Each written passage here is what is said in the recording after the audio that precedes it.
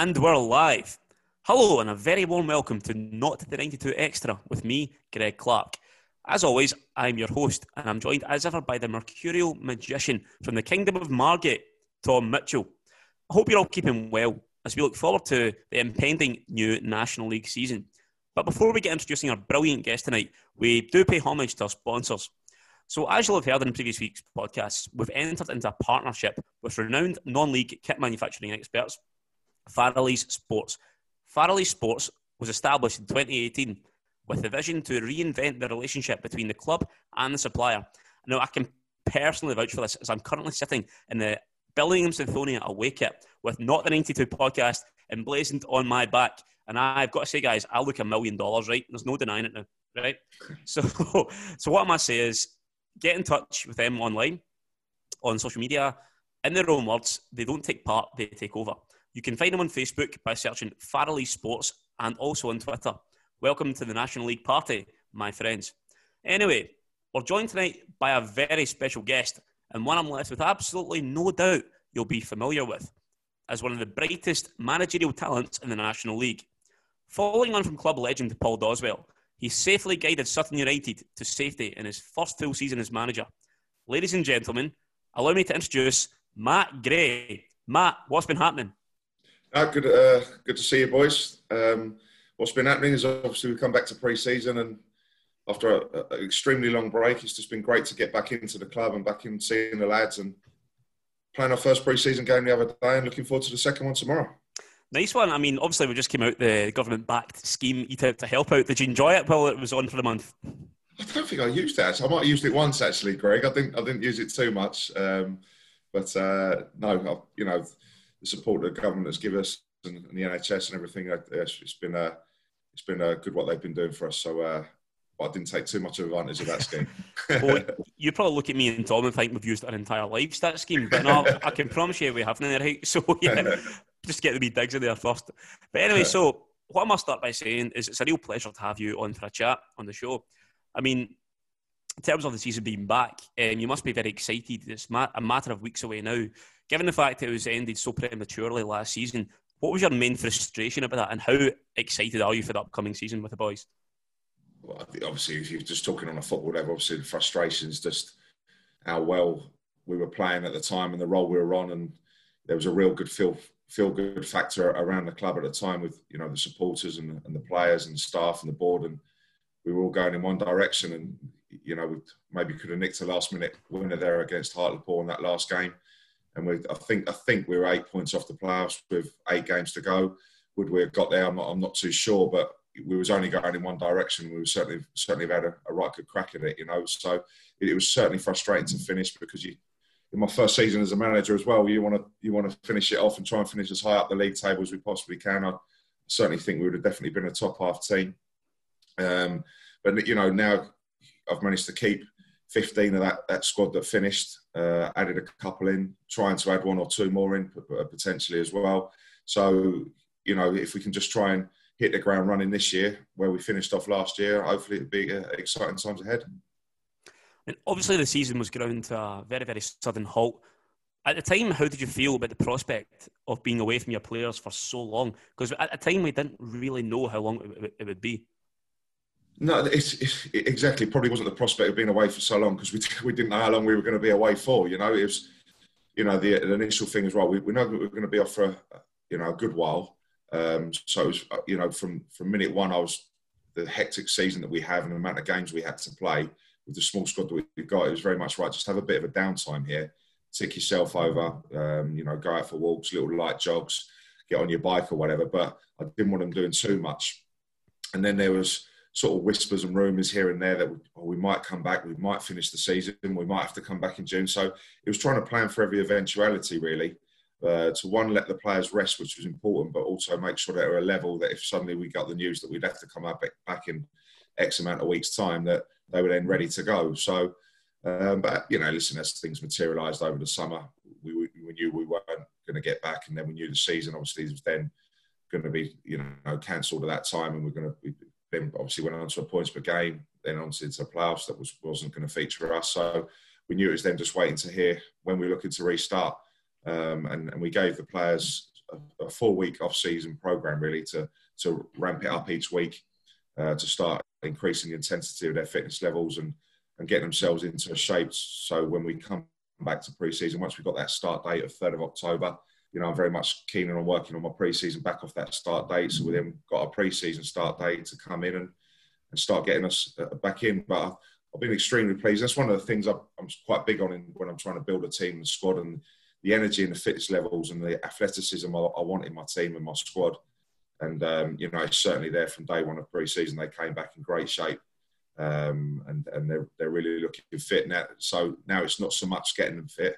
It's now just getting them sharp and football ready, really. So, the intensity in training is starting to be picked up with their running and the ball work that we do. And now we're into the games, and, we're starting number 2 tomorrow of our 6. And hopefully by the 6th pre-season game at Dorking Wanderers, then we're back to a level where we finished off at Hartlepool back in March.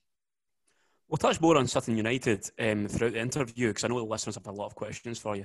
But I suppose I personally like to throw it right back to the start, to where it all began for you. Like, where did you grow up and what team did you support growing up?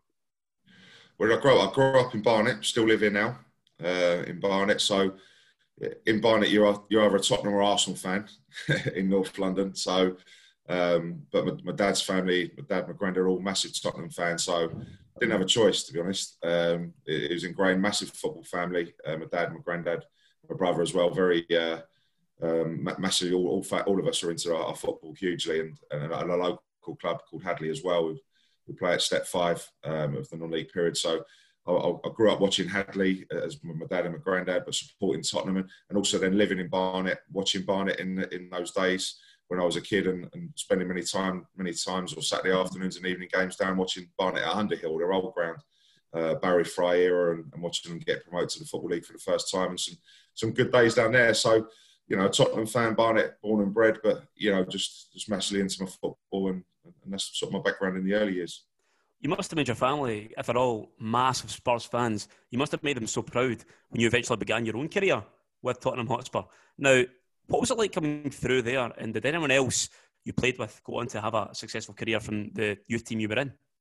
Yeah, I actually had 3 years at Arsenal as a schoolboy first before I signed with Tottenham at 16. So I remember actually getting scouted for Arsenal when I was 13 and saying to my dad when I came home from a district game that I'm going to go and get invited to train with Arsenal this week. And he said, like, what are we going to do here? It was like a serious consideration.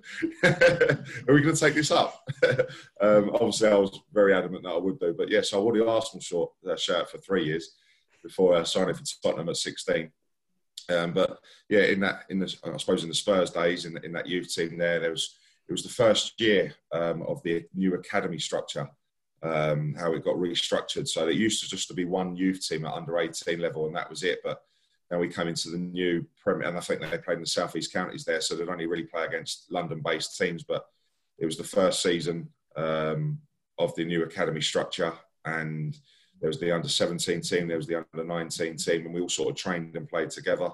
And I actually had a good pre-season in my first year at Spurs, and ended up making my first game as a 16-year-old for the under-19s on the first game of the Premier League season at home to Liverpool. And Steve Gerrard played that day, actually, in a 1-1 draw. Ledley King was my centre-half partner, and Peter Crouch was up front. So there's a few names on the pitch that day who obviously, like you say, went on to have good careers. But Ledley, Peter Crouch, Ledley obviously went on to the first team at Spurs. Peter Crouch had to go away first and come back because he got sold to QPR, I think, without making a first team appearance at Spurs before having to come back a few moves later. But Johnny Jackson, who went and played a handful of first team games as well, was in my youth team and went on and had a good career in the Football League, and is now assistant manager at Charlton. So they'll probably be the 3 standout names from that era.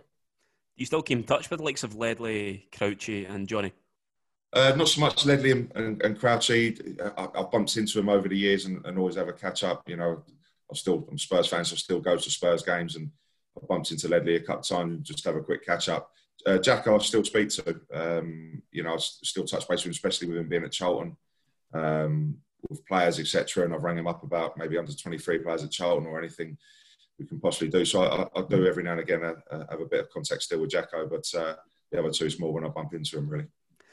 Could you tell back then, obviously he was your direct defensive partner, could you tell back then, despite his injuries that curtailed his career, that he would go on to have a career he did, play for England at European Championships, World Cups? Yeah, without a doubt.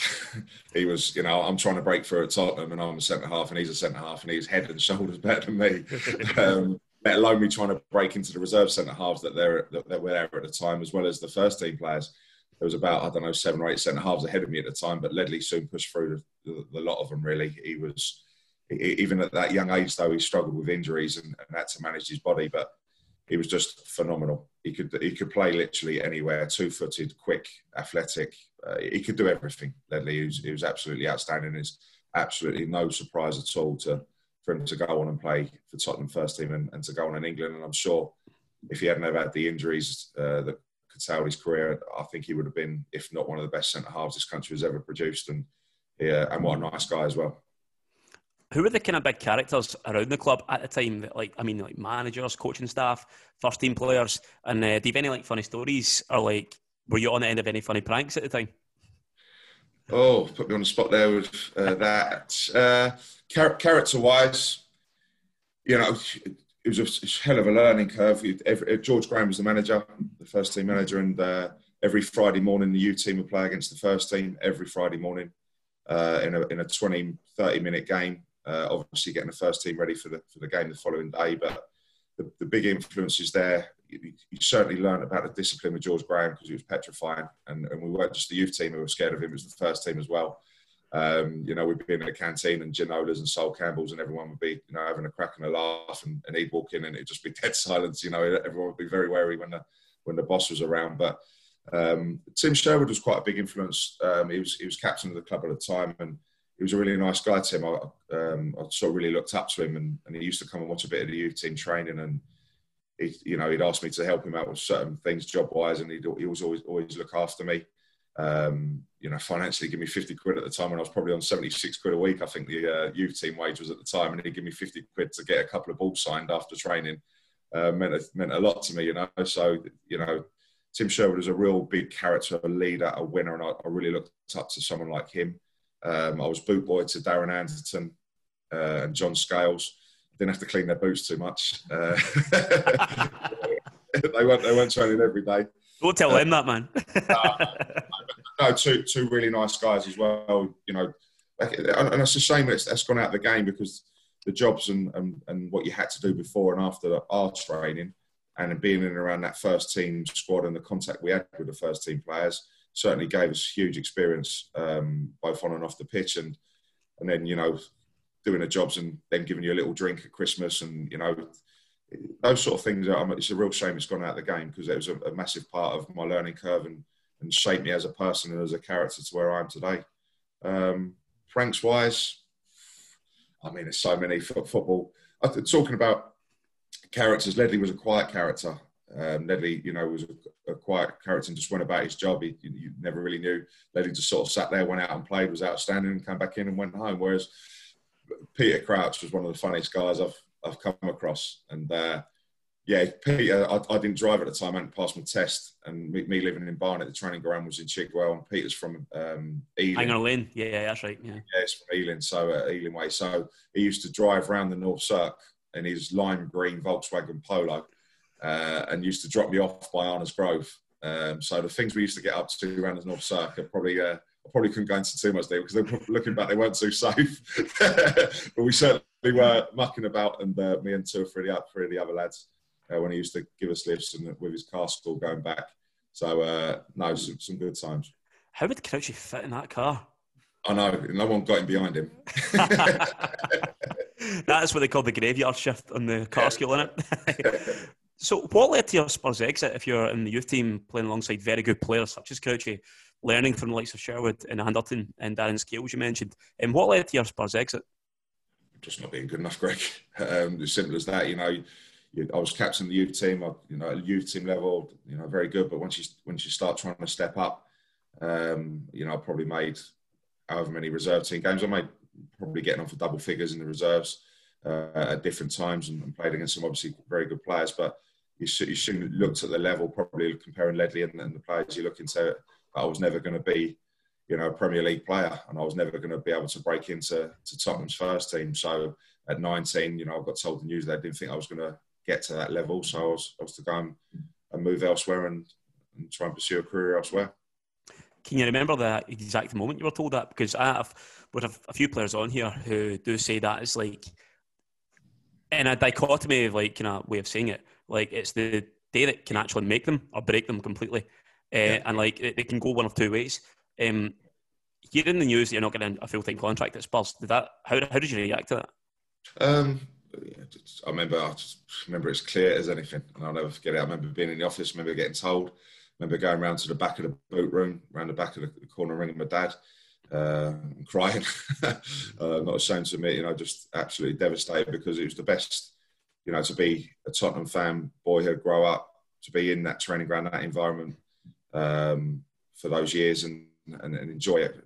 Don't get me wrong, extremely tough. Leaving at 6 o'clock in the morning, having to get 2 buses just to get to White Hart Lane, to get a minibus down, and all the jobs and everything that we had to do, and how tiring it was, but how great it was, and I wouldn't change it for the world. And to have that taken away, as well as your dream of you potentially not going on to play in Tottenham's first team, is obviously very, very disappointing and gutting. But I was injured at the time as well. I got a really bad knee injury, so it was not like I could do anything. I got a bad injury probably 2 months before, and I was still in like a knee cast. I'd had an operation. I was not in a good place physically either, and it wasn't like I could go and put it right, and it wasn't like I could go immediately onto another club or two to try and get a trial and get proven who I could go and play for. I knew I was going to be out for another 4 months with a knee injury, so it wasn't a good time. But it's character building, and certainly makes you stronger.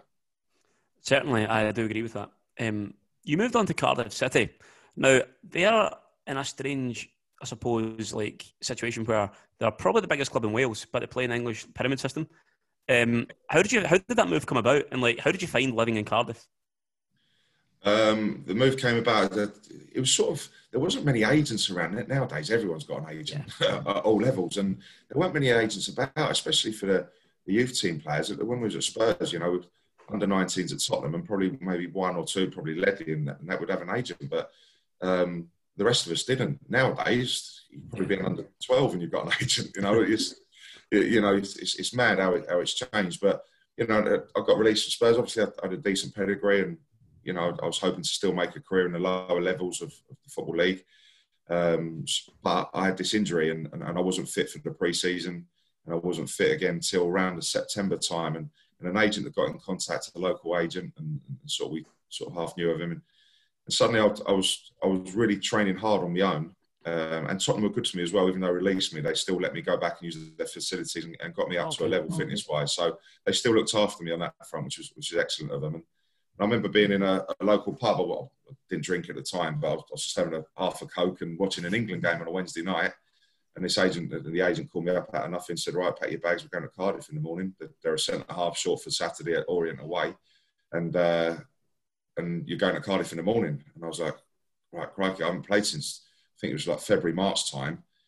I haven't played. I got injured at Chelsea away in an under-9 at their training ground, and now I'm potentially playing against Orient in League Two on the Saturday. I hadn't even played a game, not even a friendly. So I was a bit, wary myself, but, got in the car 5 o'clock or whatever it was, and he drove me down to Cardiff, and Bobby Gould was the manager. And I trained that Thursday morning. He said he had a chat with me after training, and he said, "Look, I want to sign you. I'm going to sign you on a contract for a year, but I think Saturday might be a bit too soon." And as much as I wanted to make my league debut or play against Orient, I was like, just don't feel it's quite ready for me either, and I wouldn't want to let anybody down. And so I ended up playing against Orient, but then signed for them, and a mad time. Cardiff, Sam Man, ex-Crazy Gang, Wimbledon, do the Ayatollah. Yeah, do the Ayatollah. At Ninian Park, unbelievable atmosphere, ferocious atmosphere, really. Cardiff, loved the place where I lived, really had everything in such a tight-knit area. Really enjoyed my year there, living there, but signed there, didn't play against Orient. Following week, played my first reserve game, cut my eye, concussed, stitches, missed 2 weeks, come back, rolled my ankle, training, missed another 3 weeks, couldn't get fit. I'm probably trying to force myself to get fit, and had probably silly minor little injuries, which I'd never had in my career. I'd never been injured until Tottenham, until I got injured that day at Chelsea. I'd never missed a training session at Spurs all the time I was there. But suddenly I'd got a bad knee injury, a long time out, and now I'm trying to force coming back to try and play for Cardiff, and just picking up really bad little niggy ones playing in reserve games, and couldn't break in and couldn't get into a team because of my fitness levels and games, into a team that was flying high, finished second in the league, got promoted, came second to Brighton that season, and now find themselves a League One club. And I'd signed a 1-year deal, hardly played. And they were moving on and trying to work up to obviously the size of the club they are now. And, you know, having not played any games, I couldn't get myself another deal. Of course, Cardiff City now, there's a new generation of Cardiff fans who won't remember the name Park. I mean, like, they play at a lovely new developed stadium, decent team in the park, been in Premier League last year, some good players. What was, and obviously under a kind of different ownership structure now into what they were. You mentioned Sam Hammam there. Now, he's got a reputation in the game for being quite I think it's fair to say, a maverick owner. That might be wrong, might be right. Would he come into the dressing room and like give pep talks and that, or was it just too hands on? No, he'd be fully involved. He'd be he'd be there, and that was such an eye opener. Cardiff, you know, I'm now in a first team environment. I'm now training with the first team every day, or when I was fit. But you know, the lower league mentality, the drinking culture, the Wednesday afternoon old school. We're out drinking in the pubs every Wednesday afternoon, wearing bin liners for training on a Thursday. You know, it wasn't me, but it was. You know, I was like, what's this all about? And Sam Hammam, I remember Bobby Gould signed me, but within a week, 2 weeks, 3 weeks, out in a short period of time, he moved upstairs as director of football, and Alan Cork, the assistant, took over as manager. And Alan Cork won manager in a month one of these months, and we used to train at a really rough estate called Llanrumney on the outskirts of Cardiff, and it was a million miles away from anywhere. And we was down on these big sports facilities, a big sports playing field, and a big cold concrete building as our block, really. And Sam Hammam's come down into the change room after training, and one training day, he said, Corky's won manager in a month, and I've taken all his wheels off his Mercedes in the car park, and his car's on bricks. And if any one of you players give him a lift back to the ground, I'm going to find you 2 weeks' wages. I'm going to fine you 2 weeks' wages. So we've come out onto all getting in our cars, all driving back to the ground, or going back to where we were staying. And Corky was fuming, absolutely fuming, and everyone's just waving out the car and waving and whatever, and that was it. So Corky was, not happy at all. So I don't know, a week later, after training, Alan Cork pulled all the players in and said, right, there's a meeting back at Ninian Park after training. I want everyone back at the ground, say 1:30 meeting. I want everyone in the dressing room back at Ninian Park.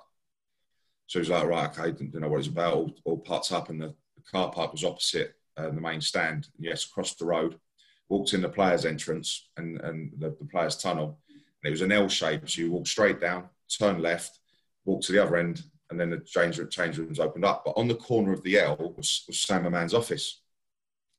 So we've turned up, parked in the car park. There's a farmer's van, a big van, outside my players' entrance. So we've walked down the tunnel on the corner, Sam Hammam's, and we're hearing these sheep are in his office. And the smell was horrendous. And Alan Cork, as revenge, has basically got 2 sheep from the farm and put them in Sam Hammam's office. There was, obviously, as you can imagine, a lot of mess, a lot of straw, a horrendous smell, and 2 sheep in Sam Hammam's office. So we've all had to go in the dressing room, be dead quiet, while Sam Hammam thinks he's coming for a 1:45 meeting, say, with Alan Cork, walks into his office and finds 2 sheep there, and he's going absolutely mental. Absolutely mental. But loved it. But absolutely loved it. But no, very hands-on. We'd be in the change room at half-time, full-time, walking around while the manager's talking with, saying, do you want a cup of tea? Do you want a cup of tea? You know, very eccentric character. And what an experience that was for a year. He's certainly getting the reputation, I think. Cardiff for beating Leeds in the FA Cup 2-1. And he just came on the side of the pitch, started an Ayatollah to the fans. Yeah, they're laughing up. He used to believe he could suck the ball in, so he'd go and stand behind the goal, especially second half, and he'd, get all the crowd going, doing the Ayatollah, and yeah, what a character. What were the squad? Who did you play with, and what would they think of this behaviour? It was a bit crazy gang-ish, I suppose, with Alan Cork and that. It was constant pranks. You're constantly looking over your shoulder. It was a different world to what I'd been used to. But listen, there's some good players there. Rob Earnshaw was young and coming through. James Collins, centre-half, who obviously went to play for Wales, West Ham. Reece Weston, Danny Gabardon. They had a very good team there. They had a good side there, and but mixed in with the young players like that who were really high thought of and were going to go on to, obviously, and did make great careers. Mixed in with these sort of older, experienced pros who had been around the block and knew what it was all about, and I certainly learned a few things. Of course, it certainly sounds like it as well, Matt. I think there's like a mad stat, like Rob Earnshaw is the only player to have scored a hat-trick in all 4 divisions. I think that's a stat. Yeah. I think it still stands true to this day. I may be wrong. Yeah, and the FA Cup and the League Cup, I think, as well. And for his country. Of course, as well, Shaz, right? I think I've used that as a quiz question, Greg. Did you steal that from me? You might have done. But also, of course, thanks very much. I appreciate that. I remember you saying that to me at the time, actually. I was buzzing. Yeah. So, not like, of course, you had a very lengthy playing career, but was your mind and intentions beyond playing always in coaching, or did you have different intentions? Obviously, you're a director of a business, you have different outside interests from football. Was it always head straight, I want to get to coaching?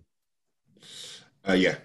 No, first and foremost, playing, but I always knew that when I'd stop playing, whenever that time would be. Turns out it was 25, not 35 that you'd probably hope it to be, that I'd want to go into the coaching and management route without a doubt. I've always had that eye for it. I've always, and I don't know why, but I went to like an England trial at under 15 at Keele University, last 40 in England, and coming back into my little dorm, my little room I had there, and I was writing down the sessions that we'd done in the day. Just always thinking why they're doing this, and always looking at the organisation and structure and being centre half and looking at the tactical side of the game and being organised on that. I definitely thought that was what I want to do. And that's probably why I set my business up as well. I've got as I said earlier, that John Scales I was boot boy to him, and he had business interests. And I remember speaking to him one day, plucking up the courage to speak to him because I had that relationship with him, just say, look, John, do you mind me asking, what you're doing in your car with your headphone, your laptop and whatever. And he had other business interests all the time. He was still playing football.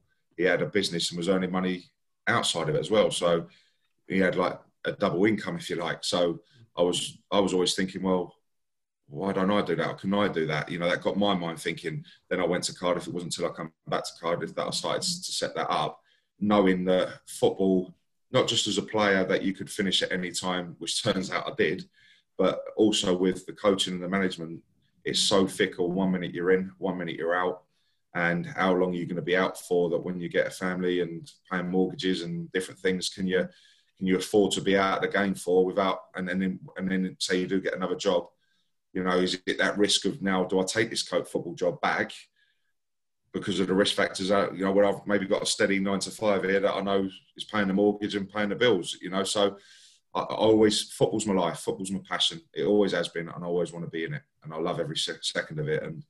And me setting up the business has allowed me to have those times when I've had the spells out of the game, knowing that I'm okay and can be patient, ready to wait for the right job to come up for me to get back in it. Excellent. And of course, that's kind of led to you having initially, of course, you were an assistant manager, as well as being a coach. You were at Eastleigh, Aldershot, Crawley Town. How did you find being the right-hand man for the main man? Loved it, and I think it was perfect at the time, with all the different managers I worked under, Ian Baird and Dean Holdsworth, then Aldershot and Andy Scott, Dermot Drummy at Crawley. It was, I knew I wanted to be a manager one day, but I was 25 when I first was assistant manager at Eastleigh. Obviously very, very young. I mean, no rush to be a manager. And I really enjoyed the coaching, and I wanted to be hands-on. Plus, I was the players' age as well, or if not younger than a few of them. So, I was that real good link between the dressing room and the lads and the manager. and I played that role, I would like to think, reasonably well. And plus, I built up my knowledge of coaching and actually doing work on the pitch, as well as learning off the managers that I've just mentioned, who are all brilliant and all good in their different ways and different in their different ways as well. So it taught me a lot of how they do things and the experiences they've gone through. I think those 4 clubs and those 12 years I've had of being an assistant has really stood me in good stead and to ready to make the step to be a manager. And I certainly felt I was in the right place to do that at the time when Sutton asked me to be it. Did you find being, as you mentioned, the same age as most of the average age of most of the players, being 25 years old, you've just became a coach. How did you find that transition? Because that can, I think, be difficult. You've seen in evidence, like Tim Sherwood, for example, I think he became a coach at Spurs quite not long after he played. You've seen Gareth Southgate at Middlesbrough, the famous Ray Parlour story, where he called him Big Nose in the dressing room as Southgate just became manager, destroyed the relationship. So how did you find that transition? The original thing was Ian Baird was manager at Havant, and I was playing there at the time, and that's why I wasn't playing there. I hadn't played for 2 years. That's where I retired from a back injury after 3 operations. So I hadn't really played, but they were my mates and they were my teammates. And he gave me the opportunity when I retired in the summer to say, yeah, come in and coach. But I was only there for 2 or 3 months because then he left and got the job at Eastleigh, and then that's when I went as an assistant. So really, I wouldn't really look at my time as having much of an impact, and really just still one of the lads, if you like, in the dressing room. But as soon as I went to Eastleigh, it's a clean slate. I wasn't teammates with them. I'm now coming in as assistant manager, irrelevant at my age, and you earn the respect from your sessions and how you conduct yourself as a person, irrelevant of your age. So, you could be 55 or 25, as long as you're putting on the right sessions and treat the players in the right way for what your role is, then I think you get that instant respect. Plus, in such a good manager with Ian Baird and how he ran the dressing room and everything back then, there wouldn't be any problems with me or the players at the time. And I think he quite liked me being that link and that age to linking between him and the players. So, no, I didn't find it, in my first real proper number 2 role at Eastleigh, I didn't find it particularly difficult with the age thing. As I said, I had my ideas and the coaching sessions and how I'd seen many coaches and managers work over the years. And Betty, he gave me a lot of responsibility and led me well through those early years. And it was very good grounding for 4 years working under him. Eastleigh must be quite a cool just part of the country to play football. The weather's not too bad a lot of the year. We had Ben Strevens on a couple of weeks ago, and he was saying the exact same thing. He just loves it. He's based in Milton Keynes, and he travels every training session, every game, just because he loves the area. I mean, what are the Eastleigh faithful like to play under? Yeah, it's come on the club since when I was there. But yeah, I was travelling down from Barnet to go down there, and the players, the board at the time were excellent. I thoroughly enjoyed my time at Eastleigh, and we missed out on the playoffs, unfortunately, and we should have maybe done a little bit more there. And we had some very good times there, and some very good players and some good sides. Since I left, I think Stuart Donald, who's came in and took the club to a new level really, with building the stand. And I go back now, and it's not the place that I was working at. I left there in 2011, I think. So it's certainly come on in those last 9 years in terms of the facilities, the money they've got down there, and the level that we're at. So it's good to see. So Matt, before we move on to talking about your time as Sutton United manager, you came in November 2018 as head coach to link up with Ian Baird again. Obviously, Paul Dossall was manager at the time. Can you tell me how that sort of came about, and how did you find your time as being the head coach in that period of time at Sutton? Yeah, I'd lost my job at Crawley. I don't know, 6, 7, 8 months before. I really missed the day-to-day. I missed the dressing room. I missed coaching the lads, being amongst the lads. But, I've got a good relationship with people at Millwall. And I was, every time I'm out of football, I do a bit of scouting for Millwall. So I was scouting for Millwall at the time. But, as much as it sort of kept me in the loop with what I was doing, it wasn't what I wanted to do. and I was desperate to try and get back in and get back into a club, wherever that may be, whether that was a number 2 or first team coach, League 2, National League, or whether the opportunity arose for me to be a manager. But I certainly didn't come into Sutton at the time knowing I was going to be a manager or the manager's job was going to come up. As I said, obviously I've known Ian Baird years. He was obviously assistant to Doz, who again I've known all these years as well, sort of back from the early Eastleigh days when he was originally there. For the first few months before leaving, and then obviously having a slight period out before joining Sutton. So I knew Doz, I knew Bairdy, and then around that Christmas time, it wasn't 6, 7 months. I think I'd had a year and a bit out, so I'd been out a fair while from Crawley, probably more like 18 months, and I was desperate to get back in. And Bairdy just said, look, we're looking at restructuring it a little bit staff-wise here. Myself and Doz are travelling up from the Southampton area. We trust you to come in and basically coach them on a day-to-day basis, and but we'll be there match days. We'll still pick the team, and just come in and get part of it really, which I was pleased to do, and then we'll see where we are come the end of the season, whether I get another job opportunity elsewhere, or we'll just review at the end of the season on where we go. So that was no problem for me, and I was happy with that, with that situation. So. Came in just before Christmas, around mid-December, and just got coaching with the lads, got on the day-to-day stuff, got a few results over the Christmas period, but suffered with quite a bit of injuries second half of the season, and sort of fizzled away really out of the playoffs, and it wasn't a great end to the season, to be honest. And then it was a shock to me, as it was everybody else with Dozzy leaving. I had absolutely no idea. Doz, Bairdy pulled me, said they were going to leave. Doz initially had the spell out, which, I just thought he'd come back and we'd just carry on. But it turns out he wasn't going to then come back. Bairdy then, spoke to me and said, look, do you think you're ready? Do you think you'd want to be a manager? I said, yeah, I think I'm ready and I do want to be. So he said, look, I'm sure there'd be many managers who'd want this job in this league and with Sutton Football Club. So, do you want me to put your name forward? I was like, yeah, definitely. And had a couple of interviews and got on great with Bruce and Adrian and the rest of the board. And, thankfully they gave me the opportunity, and I couldn't be happier.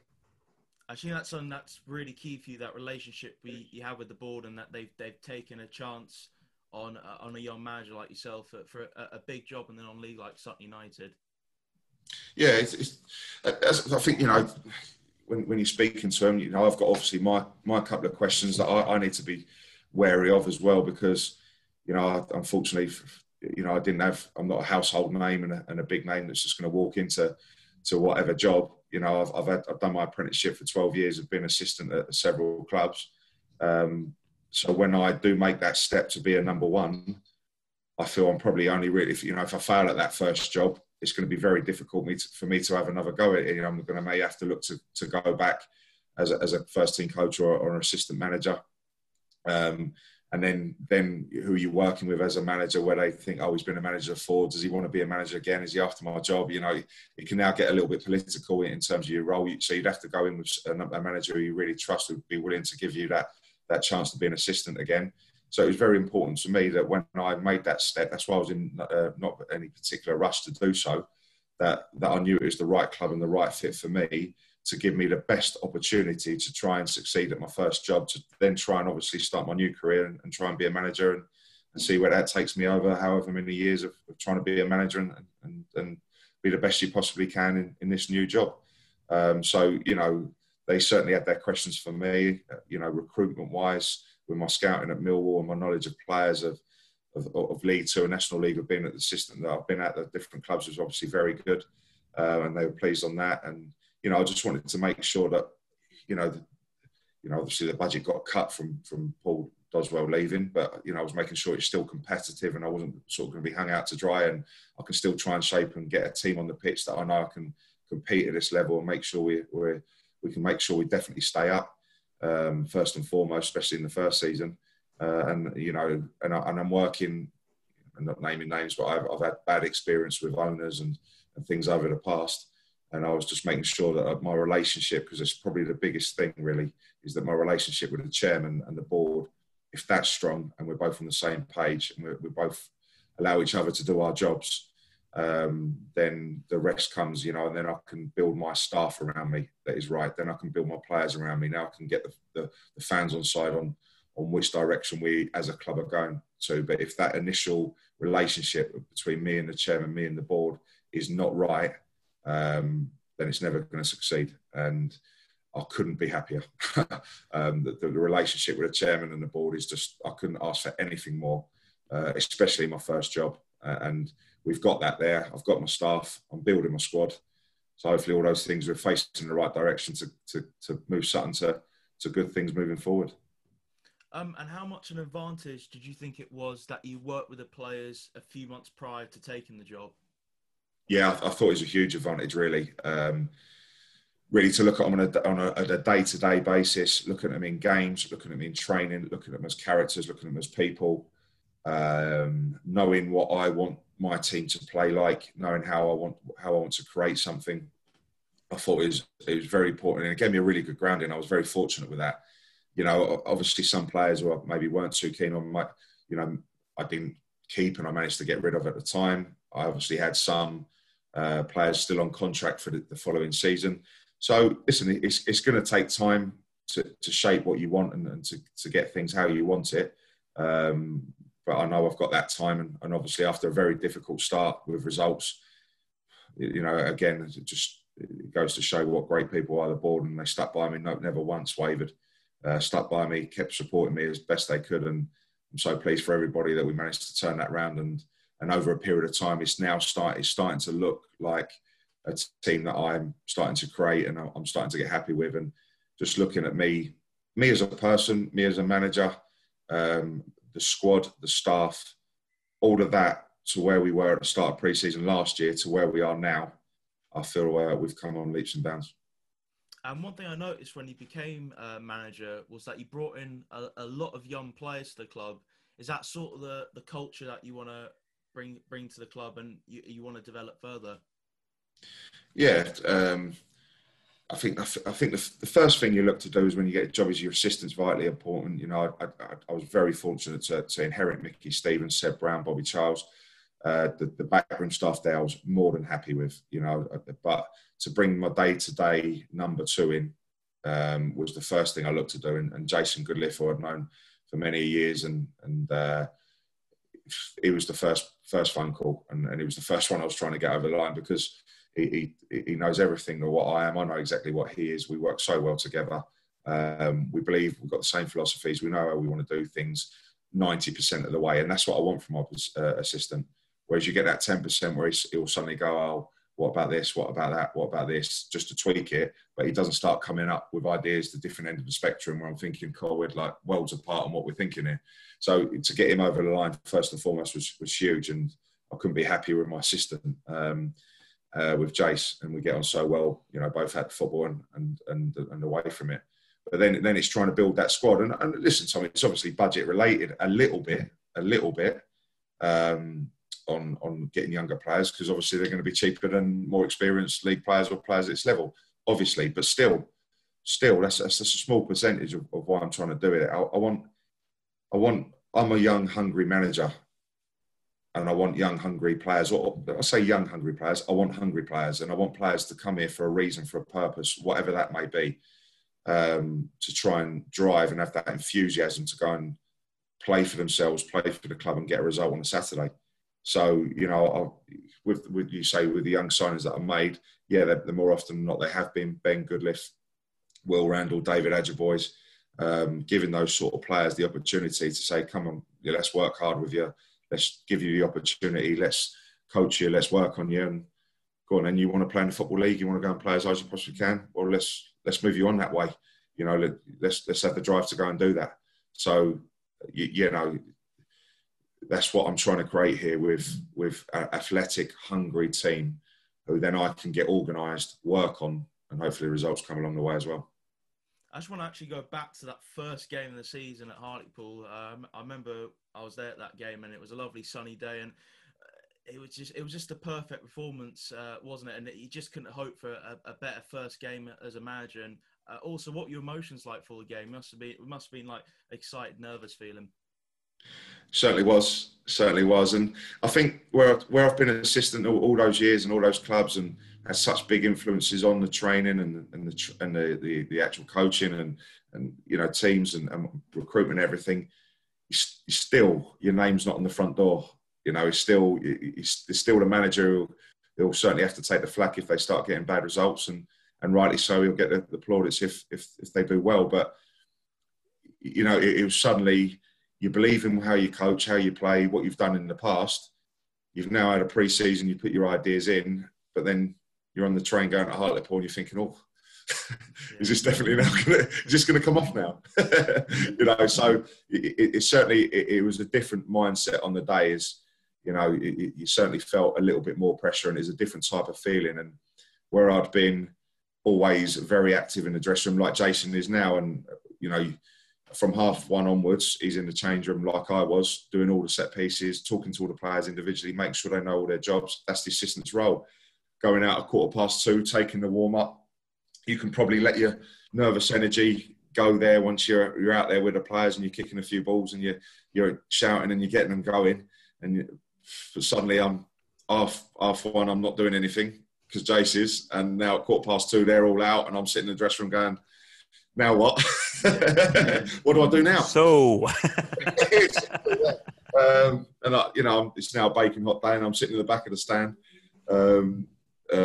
You know, in the shade, and I'm just thinking, you know, you just can't wait for the game to get going to then suddenly maybe to have your influence. And, you know, a great start, 2 early goals, Harry Buteman popping up, and yeah, you know, they scored just before half time, changes the team talk a little bit, come out second half, weather the storm, hit one on the counter attack, 3-1. Perfect start, eh? Yeah, absolutely. I mean, do you know, like, when obviously you were growing up, Hartlepool would not have been a National League side or in the conference at all. What is it like going to the likes of Notts County, going to the likes of Chesterfield, going to the likes of Hartlepool, like, and like, you're a manager there. Is it not strange for you, given the fact you used to watch them on telly back in the day, to where they are now? Yeah. Obviously, listen, all ex-league clubs there you've mentioned, big clubs with big fan bases, and I feel probably the help that I've had is I've been to all these before. Yeah. When I was with all the short Crawleys or whatever in League Two. So, you know, Hartlepool's these aren't new places that I've been to. These aren't new, you know, I've been involved with teams standing in technical areas with massive crowds at these grounds, knowing what it's like to try and get a result. Whereas I'm just supporting the manager at the time, it's now you're taking it. But that's where I've got someone standing next to me, I feel huge strength from in Jason and Mickey and the rest of the staff as well. That you know, with Mickey's older head, if you like, he probably won't like me saying that, but you know, he's a very calming influence and probably just, you know, looks at it very logically, and it is a great use to me. So, but with Jace as well, and it wasn't a shock me going there with the crowd, the grounds, you know, nothing was a surprise. But it's just, you know, at the end of the day, it's 11 players, 11v11 crossing the line, and if you can get your team organised enough and work hard and have the belief and desire, and it was probably handy that there was quite a big expectation on Hartlepool last season. And I remember looking at their interviews with the manager and the players and the expectation building into Sutton at home on the first game. And we're going there, and I can't remember what the crowd was, say 3,000 to 4,000, whatever it was, maybe a touch more, I don't know. All the expectation, first game of the season, they're playing Sutton with a new manager. We've got to be getting 3 points. And it certainly doesn't help when we've gone 1-0 up early, and you know, the crowd are even then starting to get a little bit on their back. And it was something we used to our advantage, and it paid off. So Matt, actually, I just want to go back to that tough run of form you had. How pivotal was it for you to stay calm and look at the positives in the teams? I'm always remember you saying that we're just not getting the results, but the performances are there, and obviously it's just something that you just have to stay calm and keep the team going. Obviously, as you mentioned, it's paid off. Yeah, I think it's just using your experience of being a number two, working under different managers. Now, obviously, those 12 years as an assistant, I've had some great times and some real highs, and I've had some extremely bad lows and some bad runs. And then you're looking at your manager at the time dealing with those situations, whether it be high or whether it be low.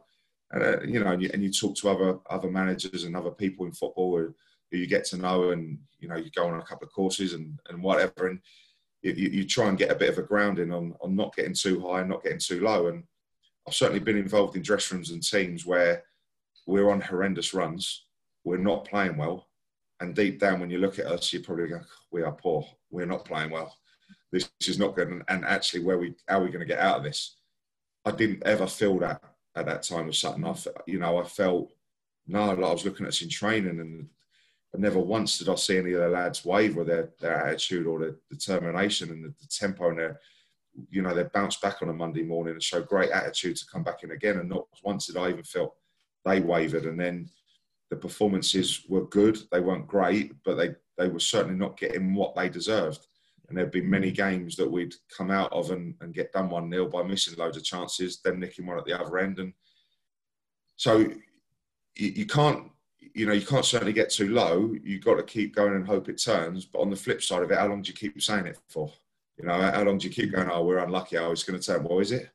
You've got to maybe now start to think, certainly don't want to make drastic changes. So don't want to do anything detriment here that the group of players suddenly think that you don't believe in what you're doing. I stuck to my message. I stuck to my plan. I never wavered. I believed in the group. But I just felt the longer it went, how could I, or what could I do to make the slight tweaks and changes to try to turn the fortune and turn the results around? Yeah, and actually moving on to slight tweaks you made to the team, something that was really pivotal, and something that's pivotal for a manager is bringing in new signings, making sure they're right. You brought back Louis John, and you also brought in Nick Zanev, and there was a 2-week break from a 1-0 defeat to Barrow to the Torquay game, and those two players came in. Sutton picked up a massive away win at Torquay, and do you really think that was the big turning point of the season to really get that side having positive momentum? Yeah, it definitely was the turning point with the result on the Saturday away at Torquay. Were probably top. I think they were top of the form table, and we were bottom. Yeah. And it was an absolute home banker on anyone's coupon. Torquay at home to Sutton. But we managed to turn it around. So it certainly was because of the two signings. Nothing personal, Jamie, but I felt I needed to make a change there. Nick Zanev came in, had a great debut and a great season for us. Louis John, Jamie Collins, it was in around the time Jamie was feeling that maybe it was time for him to finish, and Louis John came in and was absolutely outstanding for us. But not just those two signings during the week and the result on the Saturday, but suddenly getting Craig Eastman, who had been stop-start injury-wise through pre-season and the first 19 games, because Torquay was our 20th league game of the season. And Craig Eastman coming back fit, getting back into the middle of the park. I've used him at right back several times because of Dale Bennett's injury and his retirement. So I had a problem at right back. Easton was outstanding at right back, absolutely superb. But for me, he's one of the best centre midfield players in the league, and I need him back in there. John Barden playing in midfield was doing brilliant for me, but I remember having a conversation with him saying, look, you've played right back earlier on in your career. Do you mind trying to do a job there for me? He played right back that day for the first time. John Barden coming at right back. Ben Wyatt, Rob Milson had been outstanding for the first half of the season. He's one of our standout performers, Rob. But he missed the game through injury. Ben Wyatt had come in, made his debut at Yeovil, came back out of the team because of Rob. Rob was injured. Ben came in. I was actually going to maybe have to let Ben go through sort of budget reasons. I was maybe going to let Ben go. Nothing personal on him as a player. Suddenly he's thrown in the deep end. So not just Nick Zanev, Louis John, Ben Wyatt, bang, left back, John Barden, right back, Craig Easton, centre midfield. Omar was a huge, huge miss for us. I signed Omar Bugel at the start of the season to be our main number 9. I signed Aaron Jarvis to be the young backup. Let's see how he gets on. Unfortunately, it didn't work out for Aaron. But, I felt sorry for him at times because he was chucked in the deep end because Omar wasn't fit. And for those first 19 games, he had to play a hell of a lot. And up front many times with one or two playing off of him and not ideal because of the injuries and the situation that I was in at the time. So I think everything... We were playing well, we weren't getting results, but everything clicked around that week leading up to Torquay with Omar being back fit, Craig Eastman fit, John Barden slotting in at right back and being outstanding, Ben Wyatt, Louis John, Nick Zanev, and away we went. I think Omar Bugiel's a player I want to touch on because I've watched him play several times last year, and we actually interviewed him last summer, and just as he signed, it was him and David Ajiboye who we both interviewed, and both lovely guys. But what's it like to have Bouguil as a Lebanese international, as a standard bearer for the rest of the squad? It's again, it was a good signing with the ambition and the drive he wanted. He had a bit of stop-start season at Bromley, and he wanted to get back playing and scoring goals. And he certainly had that hunger and drive to come in there. Being a Lebanese international, it's great kudos for him and the club. Sometimes the international break, we don't get international break, so sometimes I could lose him for a game or two, which I'm not overly happy about. And also how far away it is and the travelling he's got to do. And he played North Korea away last year. And Pyongyang. Sorry? Did he go to Pyongyang? I'm not sure exactly where he went to, but he obviously played North Korea away. Hell of an experience. So, yeah, pros and cons with it. that's for sure. But no, a really good signing for us and someone I'm really pleased we've got going and got playing for us and scoring goals and hopefully has a great season for us. I know Tom's got a few more questions about the kind of season just gone. I wanted to ask you from the manager's perspective. Now, we know for a fact a few of the players do listen, so you might want to be a little bit careful of your answer. Who's the biggest joker in the dressing room? Craig Eastman. Second question: Who's the hard man? Who's the hard man? Well, listen. Naturally, you'd look. Ben Goodliffe certainly wouldn't shirk out of anything, nor would Louis John, and I'm actually saying that because they're centre halves. Ben Wyatt, John Barden, they're very competitive back four. I don't think there's a standout character there. Milson. Rob Milson, yeah, Milson. Who wouldn't you like to meet down the dark alley, Greg? I was going to say, I'm a Celtic fan. So I was at Celtic Aberdeen in November 2010 where he played for Aberdeen. And we won 9-0. And he was playing against Scott Brown in the midfield. So I hope he's not listening because I wouldn't like to owe the guy money. So, don't mention that to him, Matt. It was a good battle, was it? Listen, Omar, very competitive centre forward as well. And listen, I think we've got a good, strong, competitive team. But there's no one else sort of looking to have to try and calm down, really, thinking he's going to do something stupid in a minute. So actually there was a period over Christmas time where Sutton just came alive, scoring plenty of goals. Sutton beat Wrexham, Woking twice, along with big names like Wrexham and Yeovil. It was a 6-2 win against Woking on New Year's Day. Did you think after that Woking game, coming into 2020, obviously we know the way the season ended, but at that period of time, do you think Sutton, this is the team I envisioned when I joined the club, and this is the way I want us to play? And do you really think that Sutton were now the attacking team you want them to be, as well as being defensively stable? And exactly. I mean, I was trying to get there in the early stages. It just wasn't working. Yeah. We were a little bit unfortunate. You do need a little bit of luck, of course you do. We were unlucky at times, but also personnel-wise, we just improved. Like I've just mentioned there, we just improved down the spine of our team and got those key players fit. Now, you can be the best coach in the world and you can have the best philosophy, but if you haven't got the players who can go on the pitch and do it for you, it doesn't work. But it clicked in that we got the right players fit. Tommy Wright as well coming in, not at Torquay, but a little bit after that, probably a month later, him coming back fit and firing as well. So suddenly, you've got Tommy and Omar up front, Eastie back in the middle of the park, Louis John, Ben Goodliffe, outstanding. And then you've got your pace, your power out wide with your Will Randalls, and your David Ajiboyes, Harry Buteman's energy, legs, getting forward, getting goals, your experience of Kenny Davis in the middle, Rob Milson coming back as well. We've got a real good mix there. And I said it from day one, what entertains me as a fan, as a player, what I've played against, what I've played with, the teams I've even watched going back to the Barnet days where they were free-flowing, attack, pace, power. I love crosses in the box. I love goal-mouth action. I don't like to see 15 passes in your own half and you haven't still got over the halfway line. And you're trying to roll it out to a centre-half from a goalkeeper. That doesn't entertain me one little bit. What entertains me is goals and chances. And I love seeing pace and wingers and people go past people and exciting players. And But on the flip side of it, I've got a defensive mentality alongside Jason, and I want to be organised, and I want to be hard to beat, and I don't want to give anything away, and I don't want teams to come and roll us over. And I want, if someone beats us, they're going to have to earn it. On the flip side of it, I want to really go and hurt teams with what I've just said there, and that certainly was us over that period, Tom. And I couldn't wait for the next game. The home form, we were exciting, we were counter-attacking.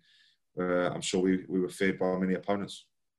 Yeah, obviously, after that, it took us a while. Took Sutton a while to get a win, but something that did stand out to me is that the amount of clean sheets and the little amount of goals Sutton conceded, and also it was just a period where there was just a lot of draws after that Woker win, but there were still draws where, like for example, the Barrow 2-2, one of the most entertaining National League games I watched last season. It was absolutely brilliant. I always felt that Sutton could get result in a game, and just the defensive solidity. And actually, there was wins against Bromley and Torquay not long before lockdown. So just the way the team's shaping up, and 2020 has been a really good year for Sutton. Just the way now that the team's shaping up, and it looks like now that the team can really push forward. Yeah, exactly. It's just, even though we're starting to get there on what we want with the squad that we're creating, and the performances and the results that we're getting, it's still always, and using lockdown and meeting Jason and the rest of the staff on Zoom meetings and reflecting, and then me watching all the games back. I'm not going to lie to you, Tom, it was only the last 19 I watched back. I didn't watch the first 19 because that's where I feel where we're coming on to now. And that's where I want us to try and finish. So I've watched the last 19 games back and really being one positive and praising us and going, we've got to keep that up because that is very good. And on the flip side of it, we need more of that and we need to be better at that. And we're constantly looking to improve, constantly looking to get better at things. And I don't think we scored enough goals from set pieces, but we defended them superbly, and our record against was excellent. And even, like you said, our defensive, I think, away from home, we only conceded 16 goals in 19 league games away from home, which is just outstanding. If we could get anywhere near that this season, I'd be absolutely thrilled. And, I think the next team was Barrow, and they were about 5 goals worse than us. So, if we can make sure we can be organised, tight, hard to beat, strong from the defensive set pieces, but then on the flip side, pace, power, crosses coming into the box, and add a few more goals set piece-wise, that could be the difference from those draws, turning them into wins. And hit the ground running with a good start, then hopefully we can have a good season. Yeah, now looking at the new season, pretty much nearly everyone from last season signed new contracts, but you've also brought in Buzanis and Sho Silva. What do you think they can bring to Sutton United? Yeah, listen, we spoke about Zanev and the positive impact and how well he did for us coming in, and I was the first to admit publicly that I'd be desperate to keep him again, and I'd love him to be my number one for this season. So we had to see how things developed there over the summer. I suppose it was a couple of months ago now, probably a little bit longer, when I rang Wimbledon and said, look, is this likely? Is it a yes? Is it a no? Or should we just hold on for a bit longer?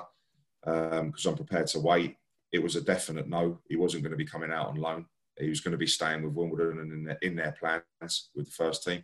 So, as disappointing news that is, we have to move on. And now we're getting onto the recruitment thing again and putting the feelers out. And this came through Jason and the contact he's got of a goalkeeping coach at Arsenal. And he just said, look, the Arsenal ladies are signing a player who's coming over from Australia, and her partner is Dean Buzanis, used to play for Liverpool, and Oldham, he's 29, played for Melbourne City. Would this be of interest? So listen, we had other options, and we certainly spoke to or looked into other avenues of goalkeepers.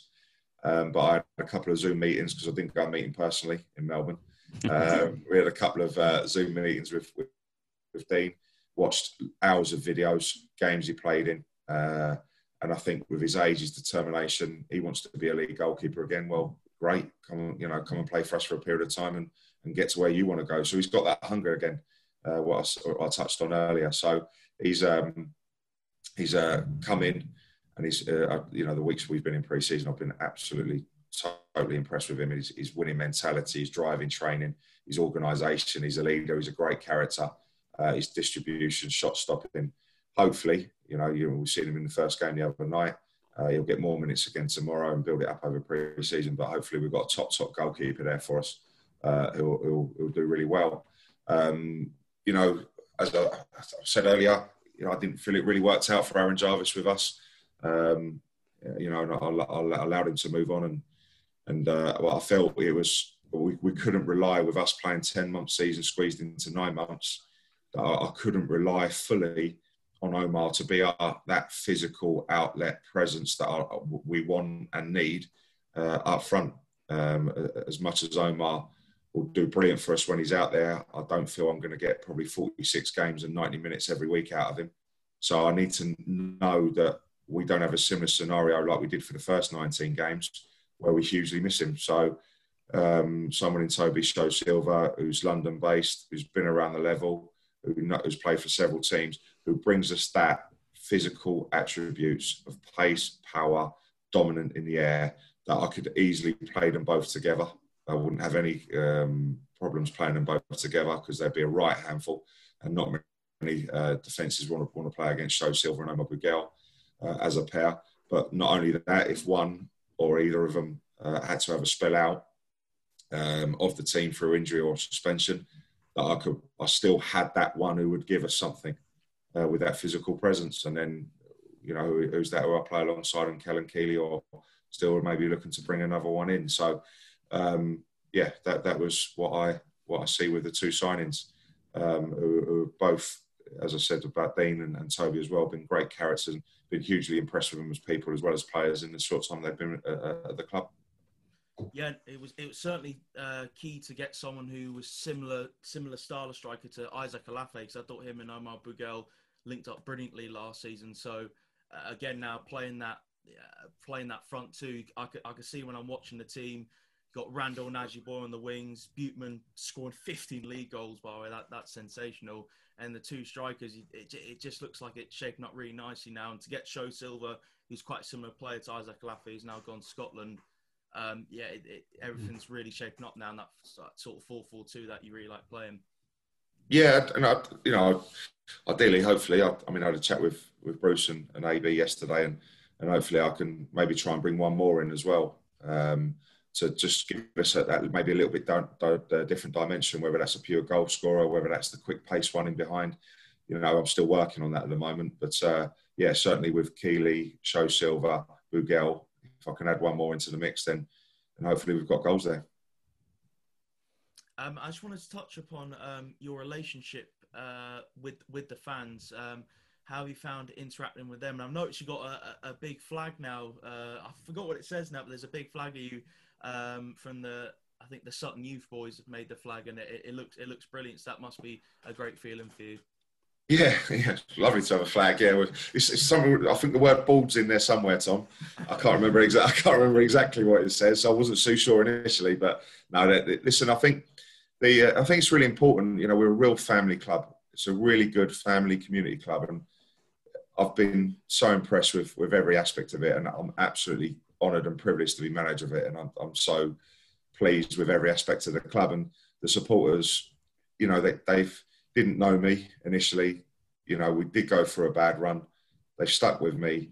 You know, I'd just like to think that I'm pretty open and honest, and I'll say when we've done well, and I'll say when we haven't, and they'll get a true reflection after games, and I'll be honest where we're at different stages in the season, and hopefully they can see and relate to that honesty. But also I do feel it's vitally important that, you know, when we travel on away games, like we went to Stockport and we came back to Euston or King's Cross, I can't remember, and a few of the supporters are getting off the train with us and going and having a pint upstairs, and all right, let's go and have a pint together, you know, let's roll it together. They've come and spent their day and to support us, so I've thoroughly enjoyed going to see them, speak to them, and actually come quite close to a few of them. And you know, to go in the bar at home games, win, lose or draw, myself, Jason will always be in there, and the staff. I'd like to think I'm very approachable. Come and ask me anything you want. I'll give you an honest answer, whether you'd agree with it or you don't. Football's a game of opinions, and I'll tell you how I feel and where I'm at. But the supporters, I'm pleased they've stuck with us through that run, and you know, now they're hopefully seeing what I want to try and create. And as I said right at the start of this, that all aspects of Sutton United Football Club are putting in the right direction and facing the right way. And and hopefully that just breeds success. And I was going to say, yeah. Oh, sorry, Matt. Right. No, so I was going to say, do you like after the games go into the bar to have a pint with the fans and that? Definitely, yeah, every game. Yeah. I mean, that's the definition of a community club. I mean, and that's probably what's missing. I think you do get a lot of defectors who go from the league system to go to watch the National League game, because there is that community connection. There's not really a disconnect between the fans and the kind of club. As you get higher up in the pyramid you go. Is that something you relish as part of the National League system? Yeah, it's great. It's actually the same, actually, because, you know, the higher you go up, you know, you're in your car, away you go. You don't have any relationship with the supporters. You never actually get to speak to them, voice their opinions. And I think it actually helps. It helps, you know. It certainly helped me through the bad run where they're coming up to me. And I remember a couple of games, Billericay at home when we were during the FA Cup when the goalkeeper scored late on. And, you know, I certainly wasn't going to shirk that and drive in my car and get away. So I stayed in the bar, and there was a little bit of frustration and a little bit of anger. But, okay, well, talk to me, and do you not think I'm feeling the same? You know, but that's my job to now try and work on it and change it. And I will. I actually agree with what you're saying. But give me a little bit of time, and I'm going to change this, and I'm going to get this right. So I think it actually can help at times for them to understand where you're at and how you're trying to do things.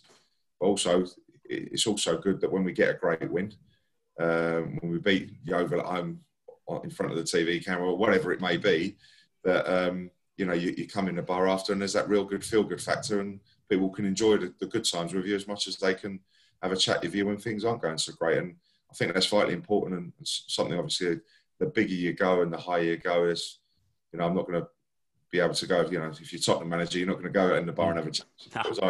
There's too many bars to go into, let alone anything else. Which, do you mean the cheese and wine bar, or do you mean the actual pub? Exactly, yeah. Well, Matt, I'm afraid that's all we have time for today. However, every guest we have on, we may or may not subject them to what we call the gun to your head round. So we'll ask you some quick fire questions, and you respond as if you had the proverbial gun to your nut. All right? Are you game for this? You didn't warn me about this, Greg. We never warn any of our guests, man. That's what keeps it authentic. No problem. Question number 1. Favourite song of all time?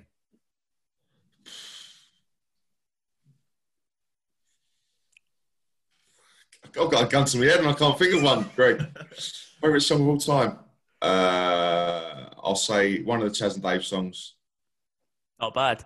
Favourite movie of all time? I'm not a massive movie lover, Greg. Not massively into my films. Probably one of the old school gangster, probably Lock, Stock. Nice. Favourite holiday destination? Tough one. Probably a golf in Portugal. Not bad. Favourite player of all time? Paul Gascoigne. I knew it. Everyone says that. I don't know why, man. Like, is it because he destroyed Scotland's Euro 96 hopes single-handedly? Is that why you were saying that? That was a big plus, Greg, yeah. But obviously being a Spurs fan and being about 10 years old when he signed, he was outstanding for Tottenham in that cup run. And finally, the favourite match ever watched? Ever watched? Again, loads have just come into my head there, Greg. England ones and different ones. But I feel for pure atmosphere, being locked in after for an hour, it'd probably have to be Ajax in the Champions League semi-final when I was there last year. And was that again? Yeah, I went, yeah. Oh, I went. So I was to be in the away end at Ajax and be 3-0 down at half-time, sitting there and coming back and doing that and seeing Tottenham in a Champions League final. And I went to that as well, but obviously not the same as beating Ajax and with the comeback that was, because that was just a surreal night. The irony is, I actually don't think that was Tottenham's best team in the last 20 years. Like, Ajax were a better team, in my opinion, that night. Yeah, but what a night. Oh, what a night indeed. What a night indeed. And that's a memory you'll have for a lifetime. Yeah, well, now we know more inside the life and football mind of Matt Gray. Thanks once again for coming on Not the 92 podcast, Matt. It's been a pleasure. No problem. Brilliant. It's been a pleasure, Tom, Greg. Well done. Keep up the good work. Thank you very much. We will endeavour to. Yeah. As always, it's been a pleasure to give you a candid insight into key individuals in the non-league world. Please do remember to follow us on Twitter at NT92pod or on Instagram at nt92_pod. And if you have any questions for us, please do get in touch via email at podcast@notthe92.com. God bless, stay safe, and we'll be back with you very, very soon for another exclusive interview. Who is next? Watch this space. Bye-bye for now.